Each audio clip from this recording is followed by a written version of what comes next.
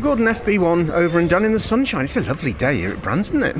Yeah, temperature coming up nicely, which is good. So, obviously it brings its own challenges, but yeah, we'll see how we go. Pleased with that session? It was okay. Looked like a few people up and down having a few little kind of dramas, but our car ran okay, handling was good.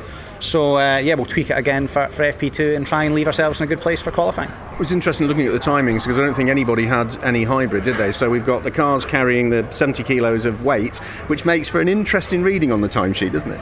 Yeah, it was quite good. When the engineer said it doesn't look like people have got hybrid, I was like, God, I wish that happened in qualifying. It would have been quids in, but I think the fact it's so close, when people start being able to deploy, it's going to make life quite difficult for us. That 1.5 seconds of hybrid deployment that I've got in qualifying is not really going to change my life.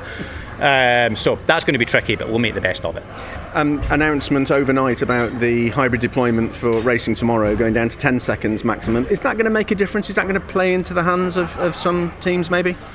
I don't know, is the honest answer. You've got so much going on around here. I think it'd be quite difficult almost to deploy the 15 seconds on a regular basis. So, almost. But I think it's a sensible thing to do. It's going to hopefully just kind of keep the grid close, keep the racing tight, which is everything that we need. I think you and Dan are both installing new chassis. You've got new chassis for this year, haven't you? How's that development going? Are you happy with the way it's bedding in? It seems to be okay.